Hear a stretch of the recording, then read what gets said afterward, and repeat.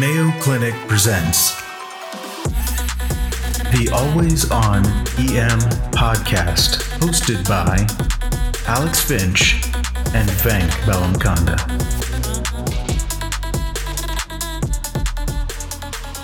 Hello, everybody, and welcome back to the Always On EM podcast. I'm really excited to host another episode with my colleague, Dr. Alex Finch, and I, of course, am Dr. Venk Bellamkonda. Today, we have a guest from my home state of Ohio, from The Ohio State University's Wexner Medical Center. I am thrilled to introduce Dr. Lauren Sutherland today. Dr. Sutherland, welcome to the program. Can you tell us about yourself? Thank you so much for having me on, Venk and Alex. This is wonderful. I am a geriatric fellowship-trained emergency medicine physician at Ohio State. I did my residency training at Duke University, then I did a geriatric fellowship at Beaumont, and then I came to OSU because there was another geriatric EM person here, Jeff Caterino, doing research. And as many of you who subspecialize know, if you're the only one who's doing your subspecialty at an ED, you're kind of like a gong clanging in the wilderness. But once you get two and then maybe three people, then suddenly you're able to do so much more. So it's been wonderful here, and we built up a big program. Love that. When I finished my ultrasound fellowship, I was the only one on our staff who had that specialty. And I didn't feel so much like a gong as much as I was being torn in every direction to try and help everybody with everything. But that's really great insight for people who might be looking for a job. Now, you didn't mention, Lauren, that you are also president of ACEP's Geriatrics EM section and former president of SAEM's Geriatrics EM section, right? Yes. That's both amazing groups. Yeah, that's such a wonderful thing. And we're really honored to have you on our show today.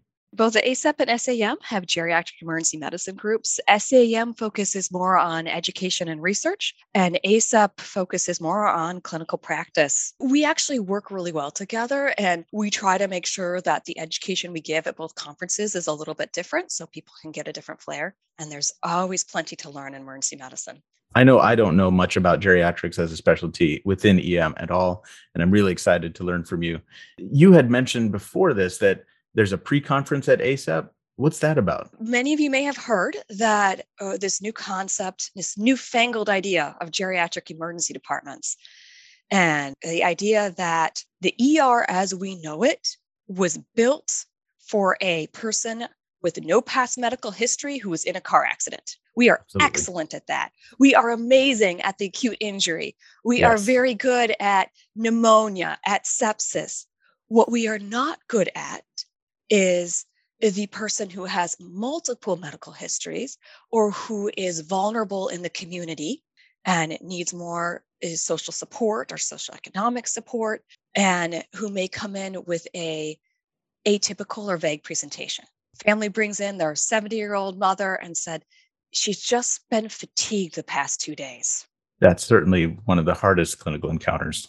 It is, because the ED is not built for it. And we don't even teach residents how to do the proper assessments for that. We kind of give this shotgun approach that's based off our prior training on identify the acute illness. So we say, okay, well, did you have chest pain? Did you have abdominal pain? Have you developed a rash, snotty nose? When was your last COVID test? But we don't talk about what's your cognitive baseline? How functional were you before you became fatigued the past 2 days? How big a change is this? Is it that grandma has slowly been doing less, but she was getting up to the chair, and now in the past month, she's really staying in bed more? These things are more critical to the diagnosis than whether or not they felt more short of breath.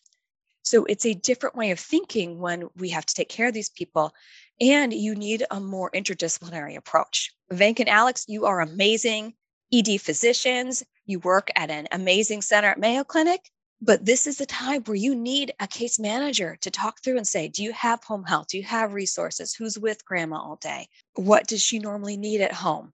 Absolutely. You might need a physical therapist to say, her gait's really off and she should be using a cane. Or maybe it comes to light that, she's been more fatigued the past 2 days, but she had a fall 3 days ago and didn't tell anybody. Now that changes your whole management, and it's really hard to get that information. So geriatric emergency medicine is about taking our acute care approach, broadening it out, incorporating these other specialists to aid us, because we only have 5 minutes to do this. because there's somebody crashing and there's, somebody needs Narcan and room 8, and you need a team. And then you need a team not only in the ED, but passing it along. What do we need to do to get them set up in the community? What do we need to pass on to our inpatient physicians? Is she fatigued? Is it dementia? Is it acute delirium? Because those 3 things are all different, and change your workup. I think something that's really interesting about geriatric emergency medicine is, in a lot of ways, it identifies the core values of emergency medicine and identifies that they are a little bit different for a different population. I think about what's expected of me sometimes with an acute care presentation for a younger adult. I assess them. I'm supposed to immediately have a plan based on a familiar chief complaint and have a disposition. And that's going to happen quickly. And hopefully I'll save a life. I'll clearly make a diagnosis, I'll intervene and make a big difference. And what you're describing is that for a huge subset of our population, I won't be the single tool that will do that. And in some ways, that approach that I'm taught might be detrimental to their care, or at the very least, fail to provide a substantial benefit to them. And that's why we're so excited to have you on the show to open our eyes. You talked a little bit about the importance of geriatric emergency medicine and the journey towards starting the journey towards a geriatric ED. I was really interested in a 2020 concepts piece in Annals of Emergency Medicine that you put out, talking about several models of clinical care. Would you be willing to give us a 10,000-foot view of different approaches to geriatric emergency medicine and clinical practice? Would I be willing to talk about my own research? Why, yes, I'm delighted to. So grateful for you to ask. So, this concept has been evolving over the past several decades, and it's evolved differently in different places. And we know that what works in a big tertiary care academic center might not work in your community hospital that has 20 ED beds. At our main hospital, I can call down physical therapy, occupational therapy, speech therapy, geriatric consultant. I have 24-hour case management and social work. I have money for equipment. I have transitions of care set up with our community services. I'm in a big city with tons of community services. That's not the same elsewhere. And so people have had to develop different models of care that fit within the resources and the needs of their patients. And when I came to OSU, they said, we're so happy to have you. We think geriatrics is really important. Please do everything you can to make us a better place, but we can't spend any money and we can't give you more staff. And I said, that sounds very familiar. Yeah, challenge accepted. And at the time, most of the major places who had become geriatric EDs had either external funding from, some of them had a big grant from CMS, some of them had foundation grants. And I said, okay, let's see what we can do with no money. And so what we came up with was using our observation unit. I couldn't afford to have a physical therapist stationed in the ED to help me assess older adults' gaits and see what they needed at home, but I could keep them overnight to see the physical therapist from 8 till 5 or when we had them in their routine hours. So that's the model of care we developed, which initially was very observation unit heavy. Other places designed specific units in the ED. So just like you have a trauma bay and a fast track or quick care area, they developed a geriatric area. And they would put specialized equipment. People may have made beautiful things with, skylights and windows to reduce delirium. And you want high contrast paint between the walls and the thresholds and things so people don't fall, and grab bars everywhere and bigger bathrooms. So there's wonderful things you can do. But if you're in an ED where you can't renovate your whole ED like that, and you have, curtains and tiny areas, and you can barely fit a second chair by the gurney, let alone a walker and a cane, you've got to do things differently. So there's the individual, we're renovating our ED and we built a beautiful geriatric friendly area. That's great, but there are pluses or minuses, because every time you designate an area to specific patients in the ED, you reduce your triage efficacy and your flow through the ED. Absolutely. Because suddenly your nurse is saying, well, this older adult's going to go to the bed in the geriatric pod, but this one has to go to the trauma bay or something. You make more branch points in your logic. It can be helpful because you now have everything in one space. Maybe you have a geriatric trained nurse rounding and your multidisciplinary team is there, but it can be difficult. So that's one model. The OBS unit is another model. And then there have been some areas that have just said, we're making the whole ED geriatric friendly. All our nurses are going to get some basic training. We're going to screen everybody for falls risk, delirium, doesn't matter how old you are, 5 or 85, we're going to see what you need. So all those 3 models have worked really well and all show better outcomes than standard ED care. So what I would say if you come to me and ask, Lauren, what should our ED do? I have to say, what are your ED resources? Do you have a huge OBS unit that's really capable and thriving and already consults a lot of these teams? Are you going to do a big renovation and want to make the whole ED geriatric friendly? Do you want to focus on front door, back end, avoiding admissions? What does your hospital prioritize and what resources do you have, and then build off there? I ask a follow-up question to that. So Lauren, that's focused on what the hospital has available, because realistically, that's going to be the most effective to get off the ground. But let's say you had unlimited resources and you were trying to create from the ground up overnight the ideal situation for geriatrics patients. So thinking about what they need, what would that look like? That would be amazing. Like my heart is singing thinking about that question. And the great thing about your question, Vank, is everything we do to help older adults actually helps every patient in the ED. Okay, I was going to ask that as a follow-up, how it affects, say, pediatrics to have a geriatric specific ED, but that's awesome. So imagine this, an ED with closed door rooms and private bathrooms for everybody and equipment. So geriatric ED equipment starts with several different categories. The first one is equipment for people who are sensory impaired. When you are picked up by EMS off the floor at 3 a.m. and brought to the ED after a fall trying to get up to the bathroom, they don't stop and say, where are your hearing aids and your dentures and your glasses? They scoop you up and they go. And then that person arrives in the ED, and imagine you're arriving in an ambulance to an ED at 3 in the morning. You don't have your hearing aids. Everybody's fuzzy. Everybody's shouting at you. It's a setup for delirium. So we have pocket talkers, which are these quick little hearing aids. It looks like earbuds and a volume button. So easy to use. Patients literally stand up and hug me when we get one for them. Yeah. And it makes the rest of your clinical care so easy. And honestly, they're $15 a piece. We have reading glasses, $1 a piece for a pair of reading glasses, so someone can actually read the blood consent before they sign it, or the surgical consent before they go get their appendix out. So in your dream ED, I'm assuming every room would have these like in the room ready for the patient.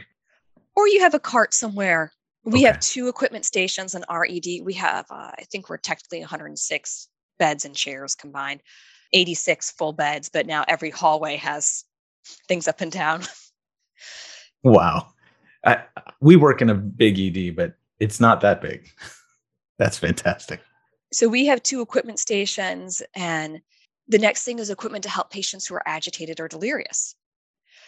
So if you have patients that are waiting for 4 hours stuck in bed, that's bad for them. So you want to have some newspapers, some crosswords, word searches, some things.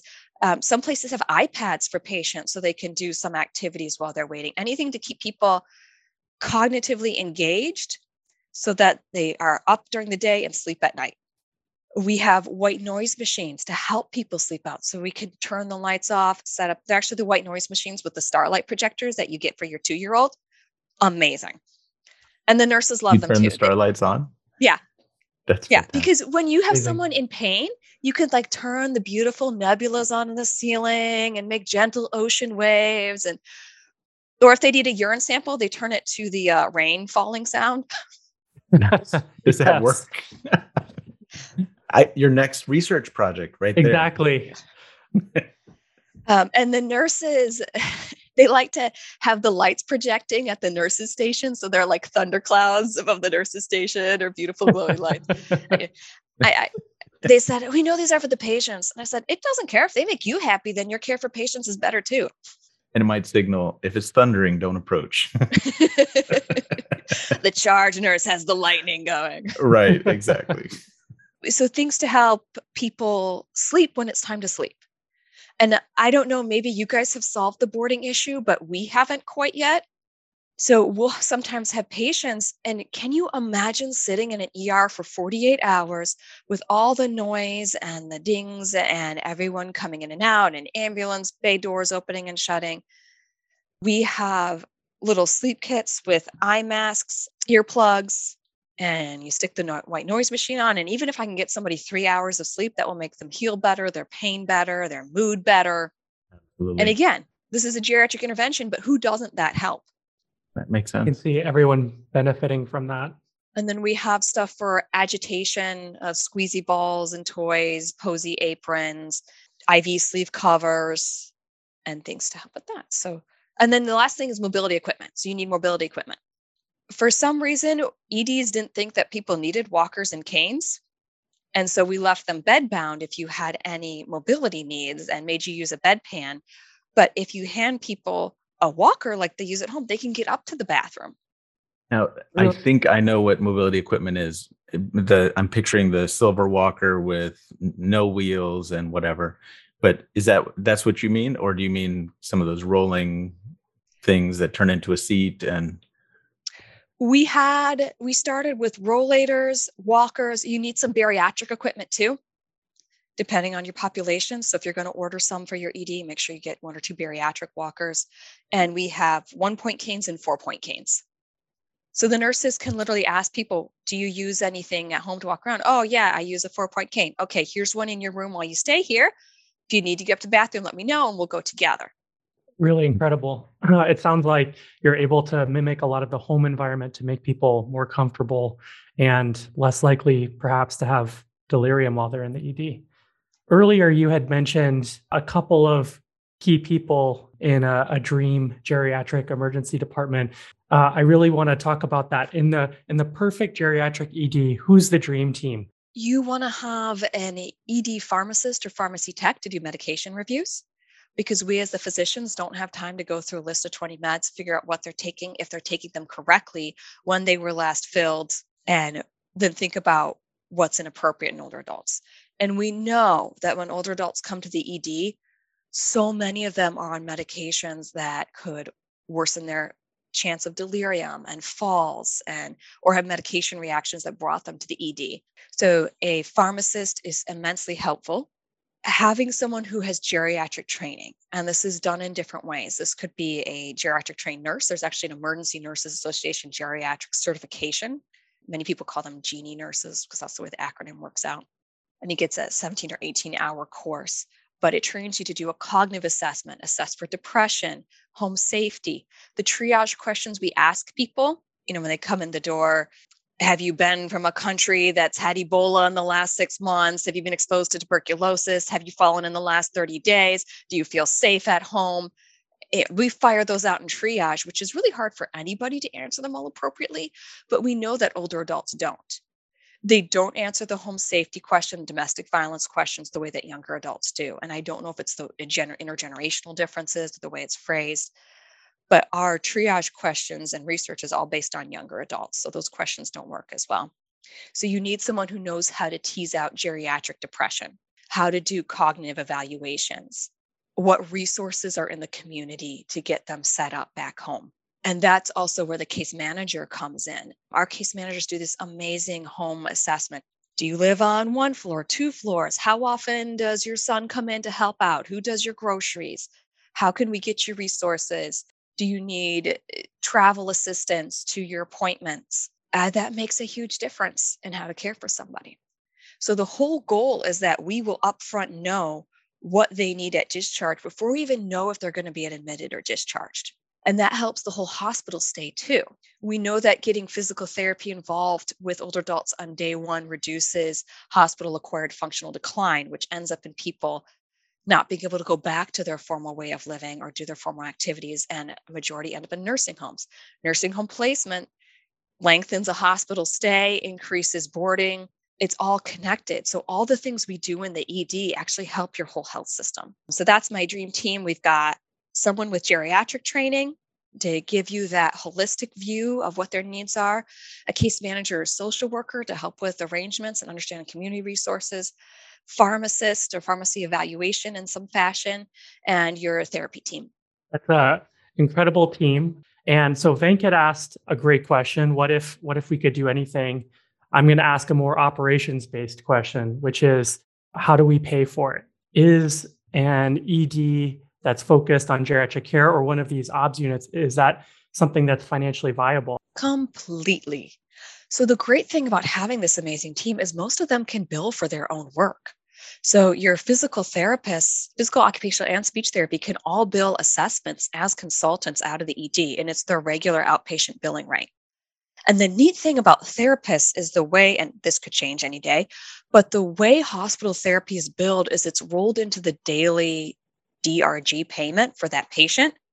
So inpatient rehab services don't generate money for the hospital. They generate money by improving our care and reducing length of stay for patients, but they don't bill when they see somebody after a hip fracture. That billing is, they don't bill independently, it's all rolled in. So they can bill independently when they see things from patients in the ED, just like they would. And then if they get them to clinic or we set up home health, obviously we only do this if the patient needs it, but it's actually revenue generating for your health system. Similarly, if you have an inpatient geriatric consult team, which not all hospitals have because there's a dearth of geriatricians and geriatric trained professionals, but if you do, they can come down and bill just like you'd have a cardiologist come down and drop their note, or a surgeon. So again, they bill for their own time. It's not your ED funding these positions. Pharmacy reviews is a little harder. A lot of hospitals work it into their inpatient because by the criteria we have, everybody needs a medication review when they're admitted to the hospital. So most hospitals will have a pharmacy tech or someone doing medication reviews. And if you can pull that resource again down to the ED, don't wait 2 days into their stay upstairs, let's do it on the front door, then you help your hospital. And finally, geriatricians and geriatric nurse practitioners, they can bill for their own consults. If you're going with a geriatric trained nurse, then they can't bill separately. I think what I hear you saying is my current HPI of this older adult with complex history on a number of medications, I could do better. We have ways that we could tighten that up. I want to inspire you to do better. It's such an educator's way of portraying it. I love it. That's perfect. I was thinking, I haven't shared this, but my wife, the better half of our family, is a physical medicine rehabilitation leader. And I can't wait tonight to tell her how much I know about how we could potentially provide better services for the patients in the ED and do it in a financially responsible way for the hospital and for PM&R. I'm going to blow her mind with some of this stuff.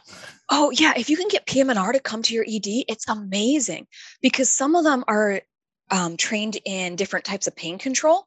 So sometimes I've been able to consult a PM&R team to do rib blocks, to do different nerve blocks for headaches. We had one woman who was on huge doses of opioids for shingles and came to ED because her shingles pain was so bad. And we're able to do a rib block. And she said, this is the most comfortable I've been in 3 weeks. So PM&R is amazing. You can also do, if they have a falls assessment clinic, maybe you can't do all of this in the ED, but you have a patient who you think they're at risk for falls or they've been falling, even if they're not in the ED for a chief complaint of falls, you can say, hey, you've got bronchitis. I'm going to send you home with bronchitis treatment, but I'm worried that you need to get your strength up and we need to get you moving more. I'm going to get you a referral to my wife's amazing fall risk clinic, which is usually an interdisciplinary clinic where PM&R will see them and someone will go through their meds and talk about home safety and therapy, and you could save someone's life.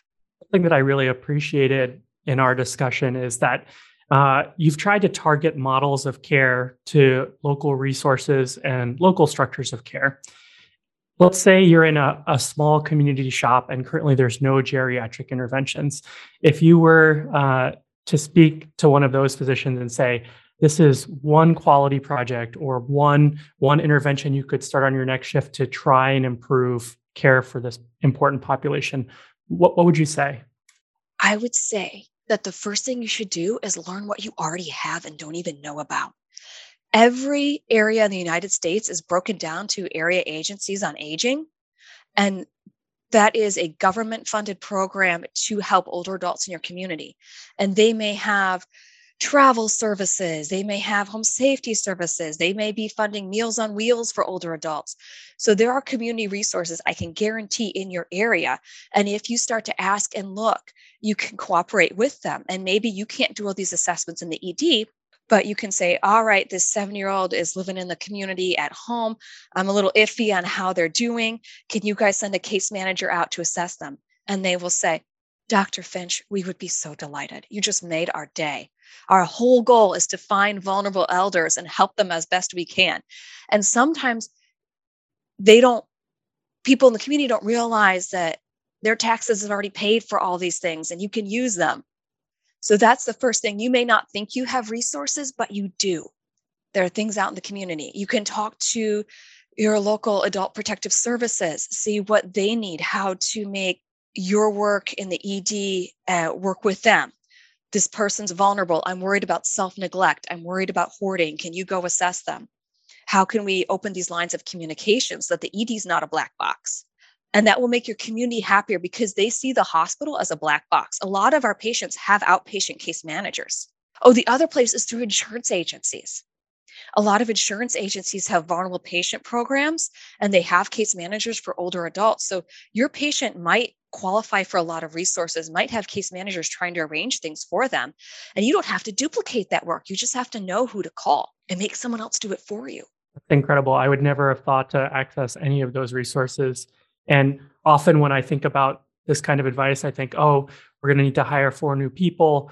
But I wouldn't even have thought to look in these places for resources that already exist. Yeah, as I said, you got to do it without hiring any more staff, Alex. So we got to be frugal here. Truly, I'm laughing, but that is the genius of what you're talking about. I was thinking coming into the interview, I was going to ask you, well, what measure are we going to show that we're going to improve to justify the cost of this? And what I'm hearing is, in fact, this doesn't have to be a very expensive endeavor. And in fact, it can be very financially healthy for an institution to do not only what is right, but what is best for these patients. Just to summarize what I heard, make sure I'm hearing it correctly, it's about thinking about these patients in a bigger sense than their acute injury or acute presentation. What might have precipitated it, what might be the downstream effects of having that injury, and then about the ED stay itself and trying to make it more accessible by having not hearing aids, but aids for hearing, aids for sight, trying to make the environment less toxic and uncomfortable, which, like you said, every patient would appreciate, I think. And it's really, to use your word, inspiring me to think about this differently. And I'm very appreciative of that. It's different than the operations questions that I was expecting to think about, because I was thinking about trying to justify this, but it seems intuitively the right thing to do and easy to do from the way you're describing it.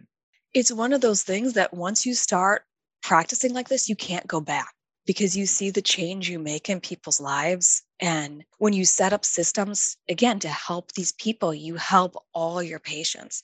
It ties into this whole concept of the social determinants of health that affect all our patients and are more predictive of their healthcare outcomes than anything we do in the ED. I think along those lines, something that I was really interested in was a survey-based project you did that looked at fellowship-trained emergency geriatricians. And one finding was that there was a very high job satisfaction. And that really spoke to me in our field where people are struggling with burnout. And in listening to you and your passion for this, I think that, I look at emergency physicians in general, and I think with this population, it's almost sometimes a signal of burnout. A lot of what you're talking about is trying to figure out systems and ways to dig deeper and to ask more questions and to find more problems. Sometimes I see, wow, this feels almost unsolvable. I'm in a system and this is fatigue. I'm not going to be able to solve this today. You start to feel frustrated and like you can't help, you can't make it better. And what I hear you saying is this approach that you've developed and you're expanding, it is inspiring and it adds to job satisfaction. And looking for those more problems improves the quality of life for our patients, which is why we got into this. And it's a really incredible thing to hear you speaking about. Oh, thank you. So, Venk, going back to your question about talking to your wife tonight, just the other day, I was rounding in the ED for one of our quality improvement projects, and one of the residents said, I have this patient and she's screened positive for fall risk. We actually stand them up and see if they can balance and walk. It's amazing how many people can't. The other thing that's amazing is when we say, oh, you look like you're a fall risk, and then we cut off the little yellow bracelet and take off their special socks and then send them back out in the community.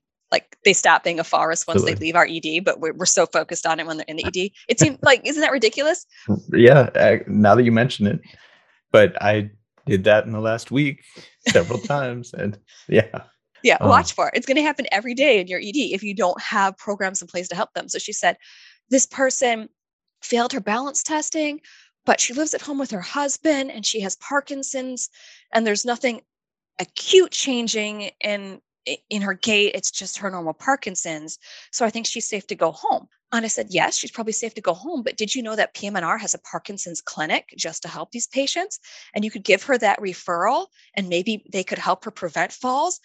And her eyes just lit up. And she said, yes, that's what I needed for her, is a specialist to get her to that will help her and her husband with her worsening Parkinson's.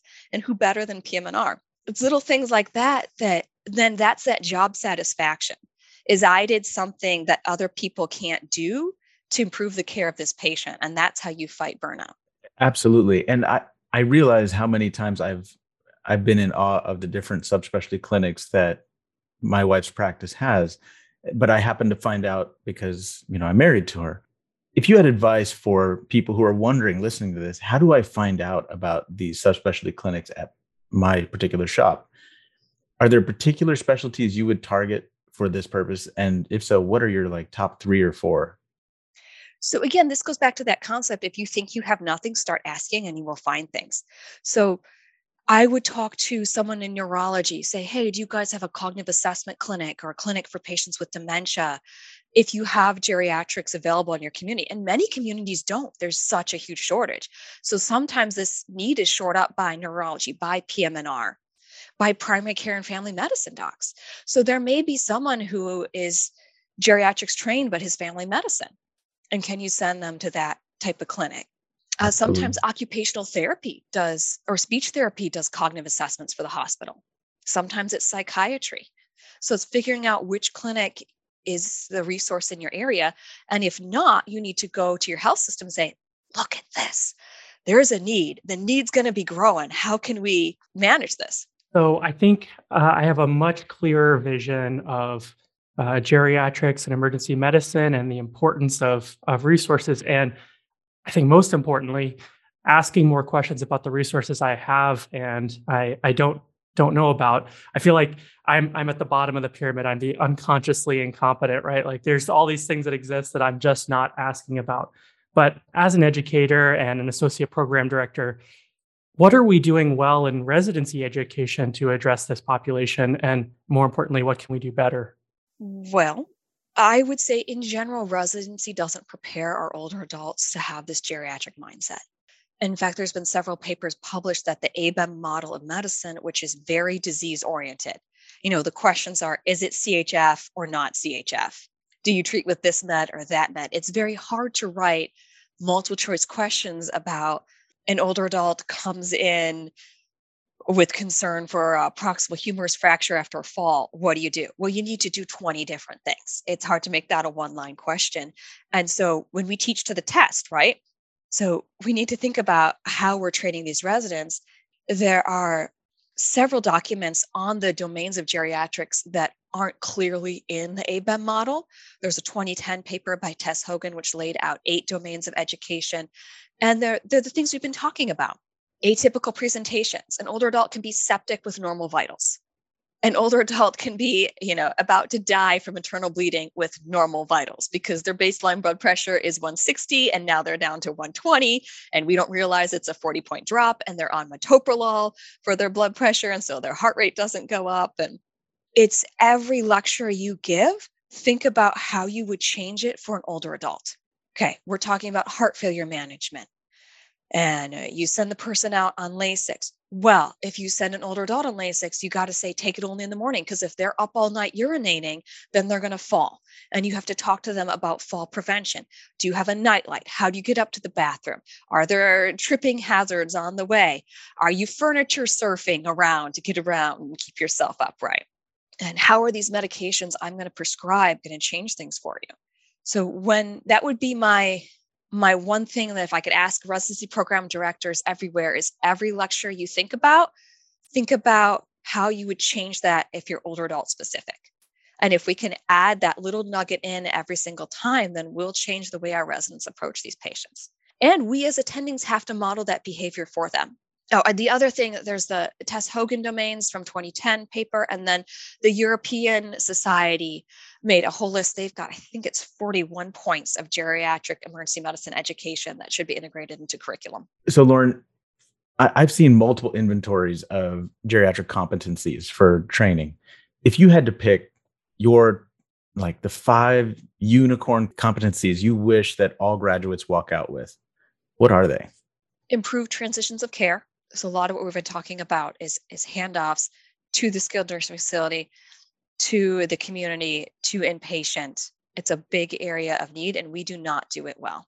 We don't even understand how nursing facilities work.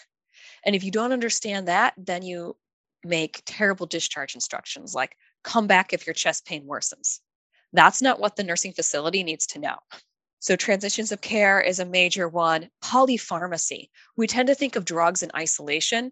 I'm going to give you this antibiotic, and maybe if I'm lucky, I'll review your medication list and see if you're on Coumadin or any interactions, or you're already on 6 QT prolonging medications, and I'm going to add on Flagyl to it and Cipro for your diverticulitis, and now your QT is 550. Right? How many times do you just order antibiotics and don't even look at person's med list because we're used to thinking about somebody that only has one problem?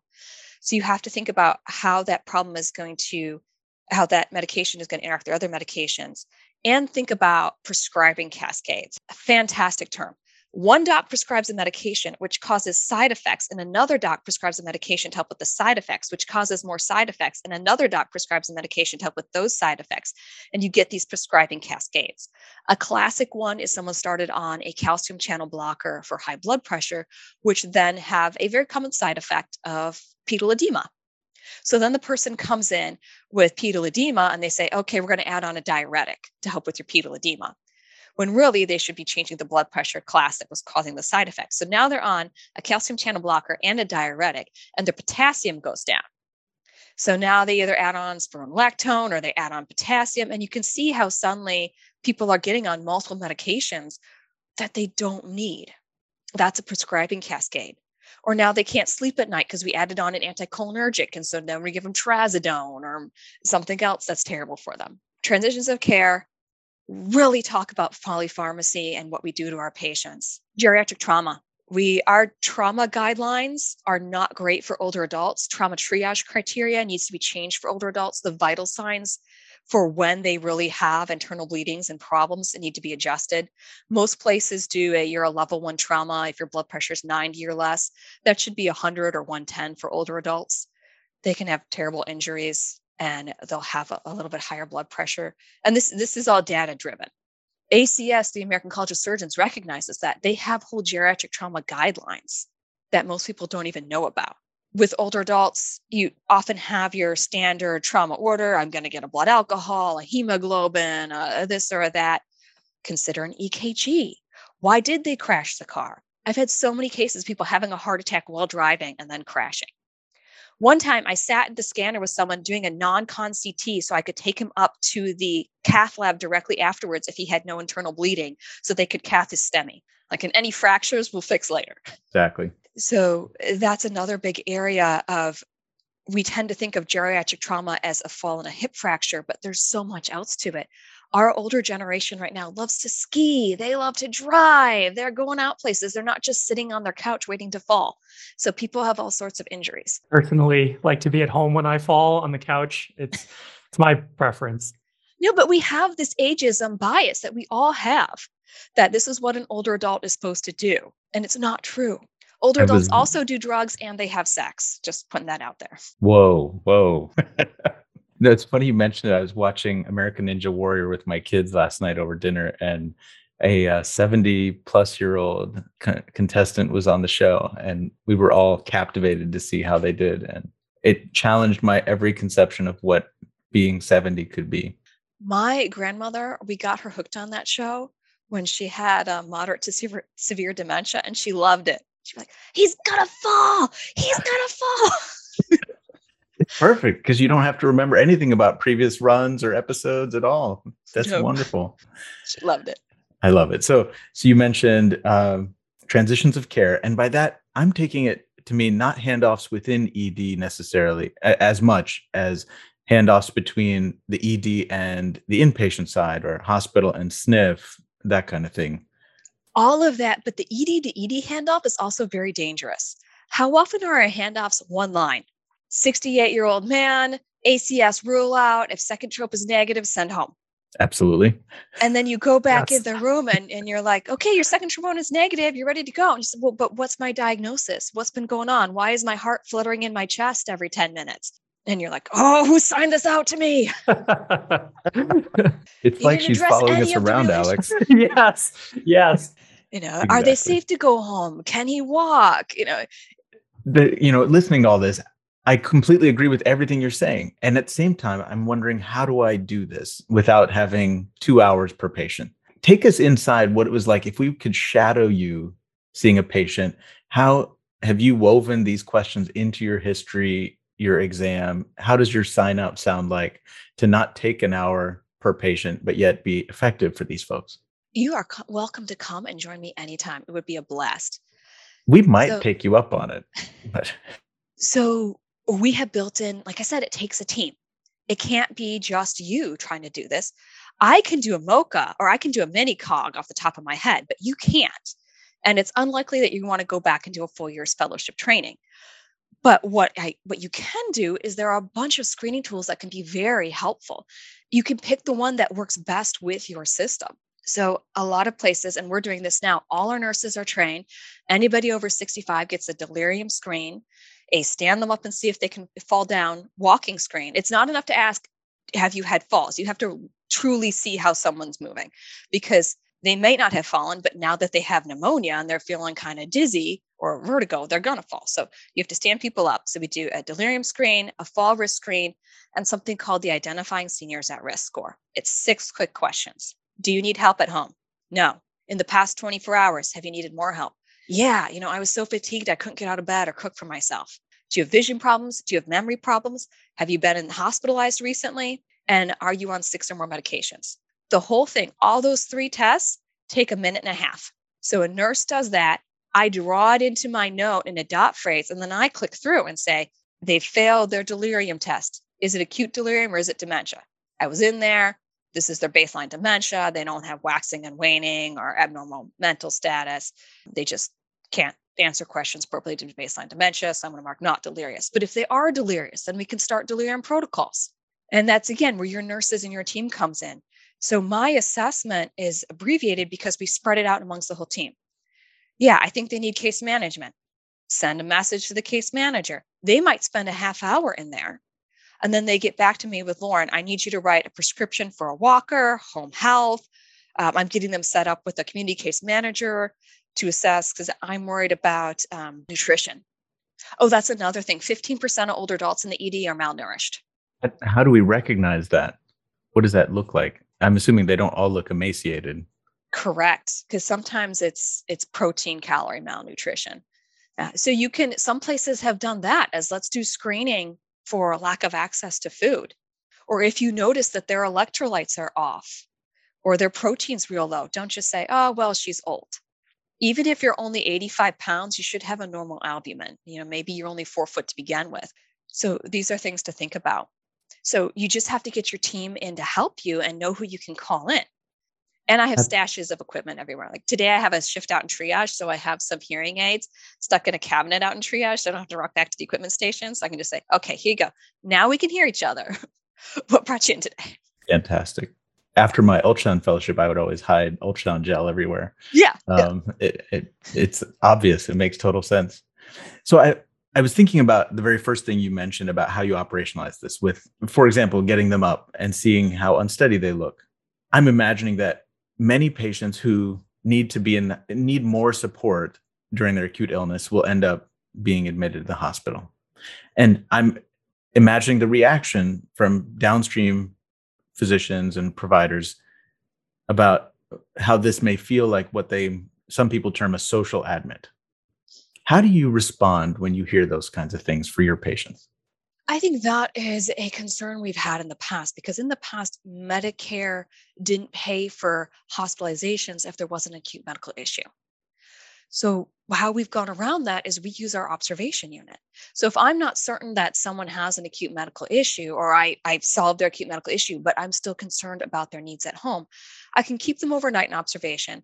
They can see physical therapy, occupational therapy, the case manager, and a geriatrician, and we can work out a plan.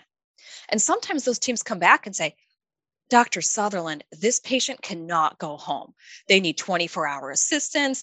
They have cognitive impairment. And so that can actually justify admission or justify nursing facility placement. Or the opposite, we've seen them. We've got everything in place. They're going to follow up with me in cognitive clinic, and I've adjusted some of their medications, and the daughter is willing to stay with her the next couple of days as we wait for the home health agency to come in and get things set up. So sometimes we have a safer discharge. Sometimes we have justification for admission. Our observation unit is staffed such that patients have to be independently functional to be there. So that really excludes a lot of folks that were concerned about falls. The other thing that comes up in our shop, and I don't know about others, is that a lot of our patients are concerned when they're given the observation status tag that they will be hit with a significant financial burden out of pocket because of that. Are you seeing these things, and do you have any ideas for us? Yeah, so the financial concerns are valid because in the past, many hospitals would keep people in observation status for multiple days. Observation medicine is considered outpatient, which is a different part of Medicare than the inpatient, which is Medicare Part A. And so with your outpatient services, you have a deductible. So you can ask the patient, you might have a deductible for your Medicare Part D, and this would go towards it, but you shouldn't be getting a huge bill. And now that's been fixed. There's the MOON notice, the multiple overnight observation notice, where if they're going to be there, if they're there for 24 hours, someone in the hospital has to see them and either change them to admission or say, you're still ob status and this is what we're doing. In all the data that's been done on this, the since that problem of hospitals keeping people in observation for days on end has been fixed, patients' copays usually are lower than what would happen if they had an inpatient stay. The Did other not thing know that's that. changed is that it used to have a 3-night inpatient stay to qualify for Medicare to pay for nursing facility, and that was Yeah. waived with COVID. So we can place people out of OBS right now, Okay. and it's so much more helpful. Do you anticipate that, or do you have any sense of if that's going to get repealed, or do you think it's gained traction enough that it'll probably stay? I think it's gained traction, and I think Yeah. it'll probably stay. Awesome. For those that might be interested in a fellowship, what extra training is that going to give them, and what should they be looking for in a great program? There are multiple SAM accredited geriatric fellowships now. There are 1 and 2 year programs, and it depends what your trainee wants to do. So most of the 2 years are either Geri Plus, so geriatric education fellowship, where you do all the geriatric rotations, plus you're getting your master's in education or focusing on education. There's Geri Admin, where people can get an MBA and geriatric training, and then you're set up to run a health systems, 18 geriatric EDs. And then there's 1-year clinical training, there's research training. I did a 1-year fellowship at Beaumont Hospital in Michigan, and so it was focused mainly clinical. I went in it thinking, okay, I'll learn a little bit about Medicaid and Medicare and payment systems, but otherwise I know everything, that sort of unconscious incompetence. My mind was blown away. I loved it. I got to round on the geriatric inpatient service, which is seeing patients with delirium and problems all over the hospital. It was really awesome being in the ICU because, we in emergency medicine speak surgeon and internal medicine. I remember distinctly one patient, we were consulted for delirium in the ICU, and I did a head-to-toe exam. And I said, he's delirious because he's in severe pain from phimosis. They had pulled his foreskin back to place a Foley, and it hadn't gone back. And so he was super swollen. And so the cure was an emergency urology consult to fix that. He incised the foreskin, fixed it, and the patient's delirium resolved by that afternoon. Fantastic. That's So too bad that it took that long to fix multiple that. days. Yeah. Yeah. But I can see it happening to all of us everywhere. Mm-hmm. So it was just building up that knowledge was fun. I did months So what I would do is I would have my ED shifts, like any fellowship, you have your 8 to 10 or whatever your ED fellow schedule is. And then I would be an extra person on geriatrics on top of that. So I spent time in a geriatric urology clinic learning about incontinence, both male and female, and how to treat it. That served me so well in emergency medicine. I spent time with a geriatric psychiatrist, depression management in older adults, working with a pharmacist, learning about polypharmacy, rounding on in the nursing homes, learning all about patients' face there. And that's where I learned things like when you discharge someone to a nursing home, they have 72 hours for their physician to see them and write orders. So if you don't write specific orders on their discharge, then they might not get those medications until their physician comes in and rounds. So if you have someone who you want, they need to be on this antibiotic or I need their blood pressure checked, be very clear. They were here for hypoglycemia. We are adjusting their insulin to this. I want it checked this many times a day. Call the doc if this or that. That's how clear you need to be, not just our typical, you were here for abdominal pain. Come back if you have a fever or vomiting. Thank you, goodbye. Give them a copy of the lab work and any tests you did. That will help because often the nursing homes aren't on the same computer system we are on. And imagine how frustrating it is to be so concerned about someone you see every day in your nursing home. You're a nurse there. You're doing your best to take care of them. You send them to the hospital and they come back and you don't know what's happened and they still look sick to you.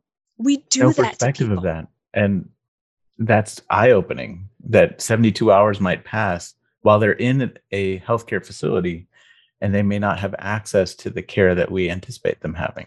And you've had those patients come back to your ED and say, I was there and no one was seeing me and no one changed my wound or gave me my antibiotics.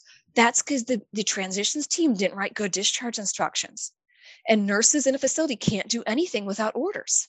Brilliant and easy to fix, I think. Mm-hmm. Absolutely. I'd like to sometime maybe have you back and talk about tips and tricks for handling incontinence, constipation, etc.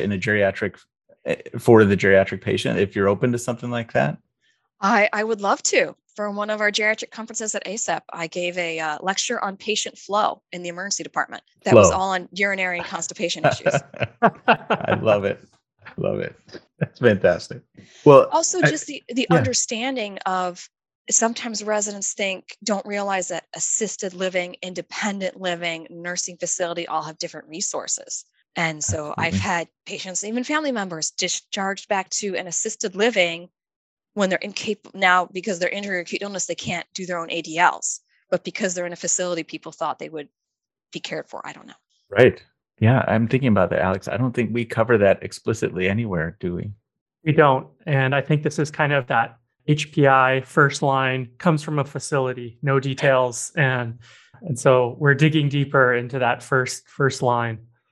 Now, in my mind, going back to the fellowships question, I was going to ask you, Lauren, I see palliative care fellowships and geriatric medicine fellowships, and in my mind, they feel very similar. Am I thinking about that wrong? What do you see as the distinctions between them? And there is completely a Venn diagram overlap because they're both focused on more holistic care. Older adults have a lot of end-of-life issues and a big concern on goals of care. So both those things overlap. And if you look again at the geriatric EM educational domains and the palliative EM educational domains, there is some overlap there, especially in transitions of care, in involving caregivers in decision-making, and especially evoking patients' wishes and goals of care, which we are not good at in the ED. One thing that's very helpful if you've ever done it with your residents is the Vital Talks program. It's this fantastic communication program that came out of palliative medicine, but it's all about how to have difficult conversations with patients. You break into small groups and work with standardized patients where you can say, oh, wait, stop that. That came out totally wrong. What's a different phrase I can use? It's mind-boggling how good that program is. It's called Vital Talks. Wonderful. We'll have to implement that. So to answer your question, there is overlap between the two, but there's also symptom control also. Symptom control in older adults differs, but palliative medicine has more of a goals of care symptom control approach throughout the lifespan. Throughout treatment, we tend to think of them as end of life, but really palliative medicine should be on board for the first time someone's diagnosed with cancer or a long-term illness. The majority of our patients that we're seeing in the ED with CHF, end stage renal disease, end stage cancers, all of those patients could be referred to palliative medicine from the ED, and you will change their lives. That's helpful. And for my awareness, are there combined geriatric palliative care fellowship options for people to consider? Not that I know of, but there are places that offer both. So if that's something that you had a resident who wanted, I've sent residents both the palliative EM fellowships and geri EM fellowships. And so it's what you want to make your training. This area is so flexible, and those of us that are in it are so excited that we'll create anything to work with somebody. Very true. That everyone we've met so far and in these areas is super excited to talk and teach about what's going on. I was going to change directions a little bit. So I was thinking about how many of the listeners may be interested in becoming involved in leadership and at an organized medicine level. And who better to ask what that's like, how to get there than you? Can you talk a little bit about that? How you become chair of these interest group sections or committees at ACEP SAM, what it's done for your career, and any advice you have for other faculty interested in that? Yes. So I think, and this isn't limited to geriatric emergency medicine. I think this would apply to any group or any interest you have. You got to do the work. So start going to the meetings. Every board meeting and every group in SAM is open to all its members to join in. So try to make the monthly meetings, speak up. We have a lot of imposter syndrome in emergency medicine where we always feel like we're not good enough, or, she's on the board president. She must know so much more than I do. Not always. And we're delighted to have more people join us and speak up. So, imagine if a new person joined the ultrasound group and said, "Hey, I have a question." Van could be like, "Yeah, I'm happy to answer your question. So delighted to have you here.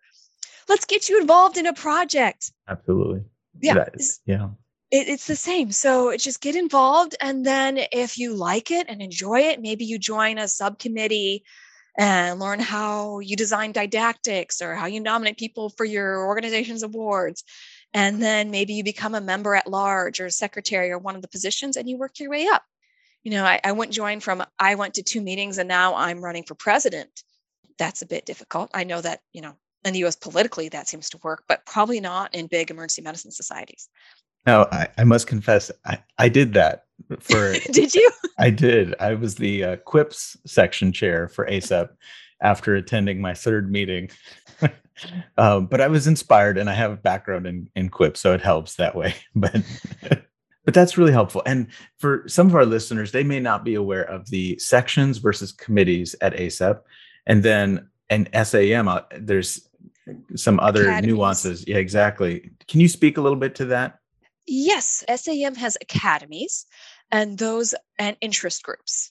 So academies have at least, I believe, 100 people that really love that topic, and they get business meetings, so some dedicated time at the SAM meeting to bring everyone together and talk. They also get some dedicated didactic time. So each year we have, I believe it's 2 hours of didactics that we, as the Academy of Geriatric Emergency Medicine, can say, we really want to teach about elder speak or about end of life conversations. And SAM will say, "Okay, fine, we'll humor you for 2 hours." And then you could also have more things that you submit as topics, but they go into the general pile.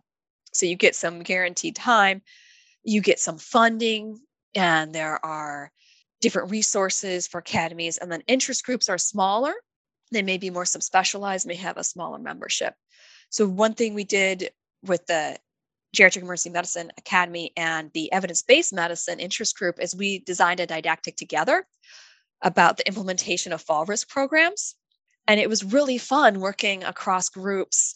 Now we made it not just a didactic, but a monthly group that meets. So now we have 15 to 20 people who meet and talk about, okay, I'm struggling with implementing a fall risk program because my chair says we can't afford physical therapy or something. How do we fix that? And the rest of us chime in and say, "Oh, come at them with this argument," or "We did it this way." Or I had a friend say, "We can't have walkers in our ED because our nurses are not certified to teach patients how to use walkers."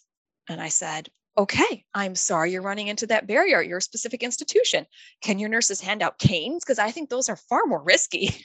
He was able to go back. But you get weird things like this, and it's nice to have a group to come back and say, "Am I crazy? How do I get around this?" one thing that can happen with these big organizations is that groups get stuck in their own group, and reaching out and joining interest groups, academies, they're all fun. And same at SAM. SAM has sections, which are the bigger groups, committees, and then they have the ASAP Oh yeah, the counselors. council. Yes, the ASAP council. Yeah. So each section can send people to the council and bring up resolutions Yeah. that ASAP then votes for. And then ASAP also has things like clinical practice guideline committees who are writing things like the GRACE guidelines for low risk chest pain so that you can discharge someone safely from the ED and use the heart pathway. So there's tons of stuff going on. And it's really hard residency because you're so focused on, what's my next rotation and where's this surgery room and stuff. But if someone has a passion as med students, as residents, it's super easy to get involved in these groups. I've literally just walked into rooms at the time, not even being on the listserv or something. I just saw the time on the, annual meeting and said, "Hey, can I join you?" And everyone's like, "Yeah." Absolutely. Everyone's so welcoming is my experience, just like you're saying. And the biggest barrier seems to be just taking the initiative to go and say something. Mm-hmm. Or having a mentor to be your proponent and say, "I think you'd benefit from being in this group." Yes. What a good point. Dr. Sutherland, we want to thank you so much for coming to talk with us today. You have an incredible passion for geriatric emergency medicine, and I've personally learned so much. I think the word that keeps coming up in our discussion is inspiring. And I think that you're doing just that. You're inspiring us to take much better care of this important population. And so thank you so much. Well, thank you again. It's been a wonderful time talking with both of you.